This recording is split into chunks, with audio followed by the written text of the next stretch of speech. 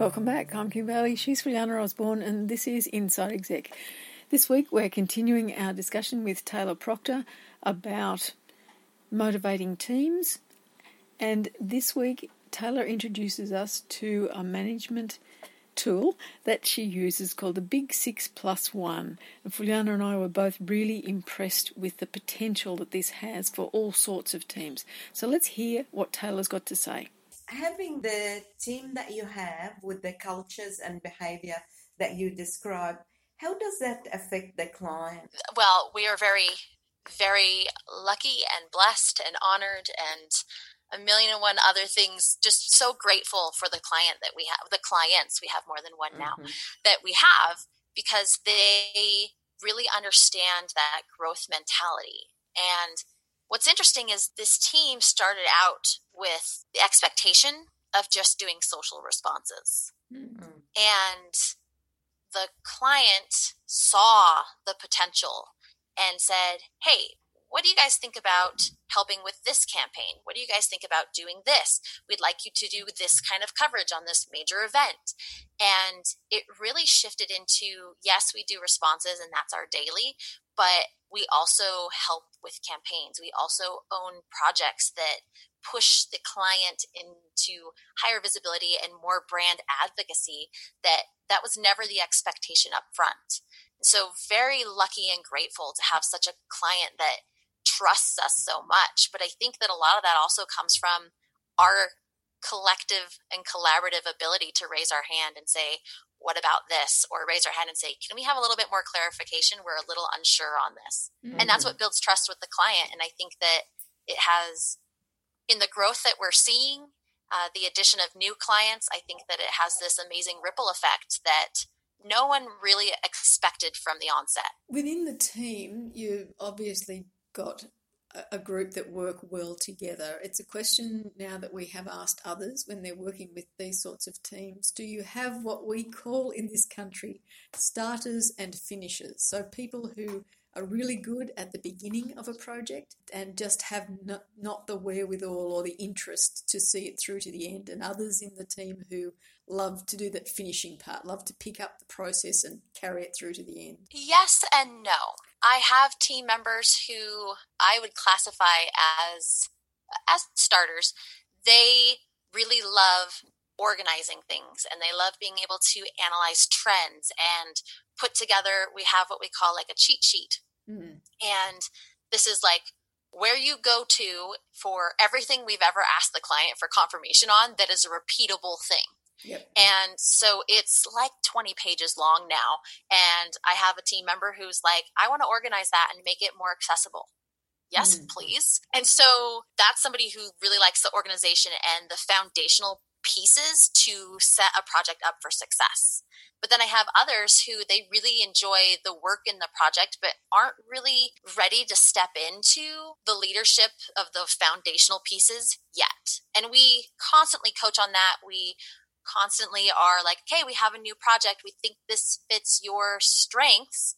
And so, this is their strength that may be your weakness. We want the two of you to work together on this. So there's a lot of collaboration, and there is pairing kind of the starters with the finishers and putting them together so that they can both succeed.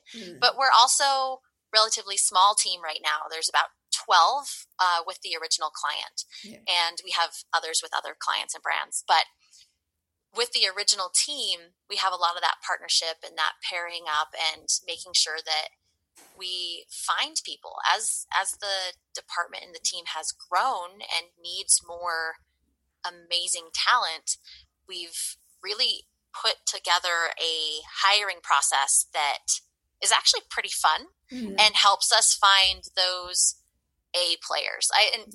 I'm kind of stumbling over the start and the finish. I look at it like you have, and this just may be the sports upbringing, but I look at it like you have your JV, your junior varsity team, and you have your varsity team. And right now, we're still in that, like, get in there, get it done, start up, finding the right processes, fine-tuning as we grow, fine-tuning as more projects come our way, which is so exciting. But we're still in that process, and so really there's not room for JV players right now. you're going to have your people that will come on and will be there and will do the work. But part of what makes it such a fun environment that allows people to be psychologically safe and be their most authentic selves is the fact that we've been very selective in our hiring to make sure that we have varsity players who want to dive in, who want to have that ownership, that responsibility, and are really proud of their work and not there for the 9 to 5. So in that sense, it becomes an elite team. Do you have people who are desperate to join the elite team?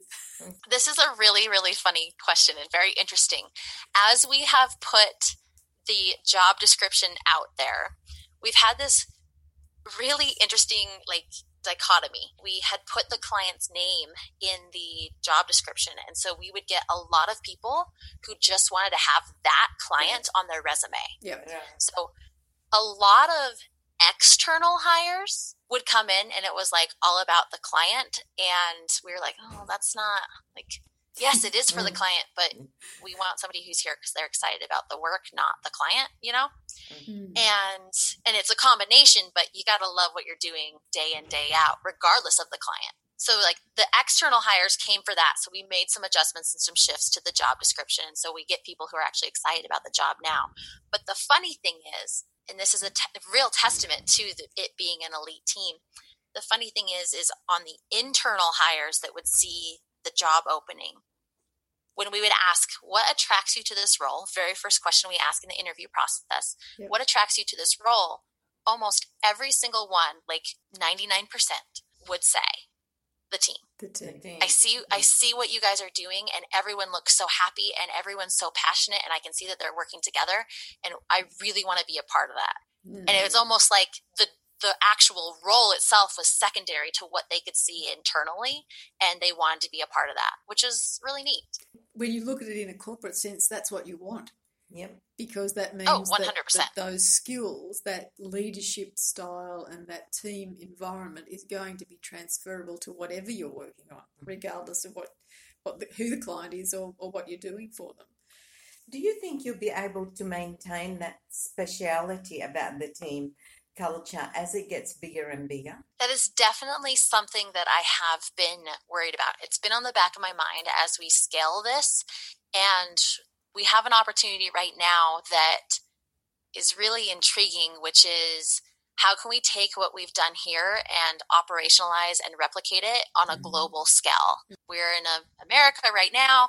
We're looking at setting some things up in Scotland. Austria, I think, is one of them. How do we operationalize this and make it work globally for teams across the globe? And that the culture aspect is something that I think is so huge, and it's something I'm so passionate about that, yeah, in the back of my mind, I've been like, okay, what does this look like operationally speaking? And so there's been a lot of things like cultural trainings that I think can be across, that set the tone and the expectations. And then it comes down to hiring phenomenal team leads to continue to set that precedence and to train them. And this is what I call it. It's servant leadership. If someone balks at the word servant, they're not the right fit, because it's not getting stepped on. It's not getting walked all over. It's, I am here as a leader to serve you. Yes. My job is to help you be successful. So if you are not successful, I'm not doing my job. Yeah. And to train my team leads to start thinking that way and to be there to serve, I think is crucial as we scale globally and operationalize this. And it's funny, one of the trainings that I teach that I absolutely love, that I think is a crucial point to this, is one of the biggest, well, since we work on social media, there's so much going around, and a lot of people are very opinionated, and there's this big divide that I see in communication of collaborative teams where they're friends and they talk about things that can cause other people to feel uncomfortable. Those topics are the kind of things that you talk about every day without really knowing or realizing that it might be causing a divide and a division in a team environment. So one of the trainings that I teach is, and I actually learned this at my last job, I had a leader that brought this up, and he gave us a very brief training, but I freaking loved it. So I was like, I'm going to elaborate when I have my own team. It's called the Big 6+1. And what it is you can always remember 6 of these, and then you always forget the last one. And it doesn't matter what order you do it in. Number 7 is always like, okay, what did I gone through? What are they all, right? So it's Big 6+1. And it's things like age. Don't really need to talk about age. It's not relevant, and it can cause a divide. And it can cause a divide both ways. Older team members may suddenly look down on younger team members like they're not as experienced because they now know their age, which simply may not be the case. Or vice versa. You may have younger team members know the age of an older team member, and that makes them feel like, well, they're out of the loop. Like they shouldn't even know how to do social media, and they're on this team. Like it causes all this bias just by expressing how old you are. And they're guidelines. I should say this, like the training it's guidelines. Probably shouldn't talk about these things, but I'm not telling you can't. It's just you probably shouldn't. And so age is one of them. And actually, I had a situation where somebody was going off about a team lead and their age, or actually a director and their age, and how they felt like their age was what was keeping them from leading their team correctly. And that as that person was going on about it, I'm the same age as the person that they were kind of bashing on. And I'm like, no way in heck that I'm going to tell you that I'm that old, right? Like, you're going to now look at me totally different as a team lead, and I'm not going to tell you how old I am. And so there's things like that where it's like, it doesn't need to be brought up. So age is one of them. Sexual orientation and family situation. In a world where a lot of people are choosing not to have kids, there can be some thoughts about that can cause separation. People feel very passionate about that. In the reverse order, someone who does have children may not feel comfortable coming and talking to their team member about coverage if their child is sick, if that team member has made some comments about families with or without children, right? So, and sexual orientation, like these are things that you can share about your family. It's part of who you are, but at the same time, is it relevant to the workplace? And it may cause discrimination unnecessarily and unconscious bias sometimes. So you have age, sexual orientation, and family orientation, ethnicity and race, gender, because male, female, people can judge on that, politics, which I think is a given. You would hope it's a given, right? Religion. And then the last one is income. And with income, I recommend to my team, I'm like, if you have questions about your income, you think you're being paid unfairly, like, please come talk to me. Our finance and HR department is amazing, and they do a ton of research on fair pay across the nation, regardless of gender, for this role and what that scale or that scope is for this position. So I'm happy to walk through that with you. I'm happy to talk about if you do think it's unfair, like, let's see what we can do to make some changes or at least open that dialogue and discussion. However, I am someone who can do something about that and connect you with the right people who can do something about that. Talking about it to your other team members does nothing but cause comparison and division. So we have to work so closely as a team. We outline these Big 6+1 things every time we have a new hire with the entire team together. And I think trainings like that, at least I'm hoping, trainings like that are one way that we can continue to maintain the culture regardless of the team and where it's globally located, regardless of the size of the team.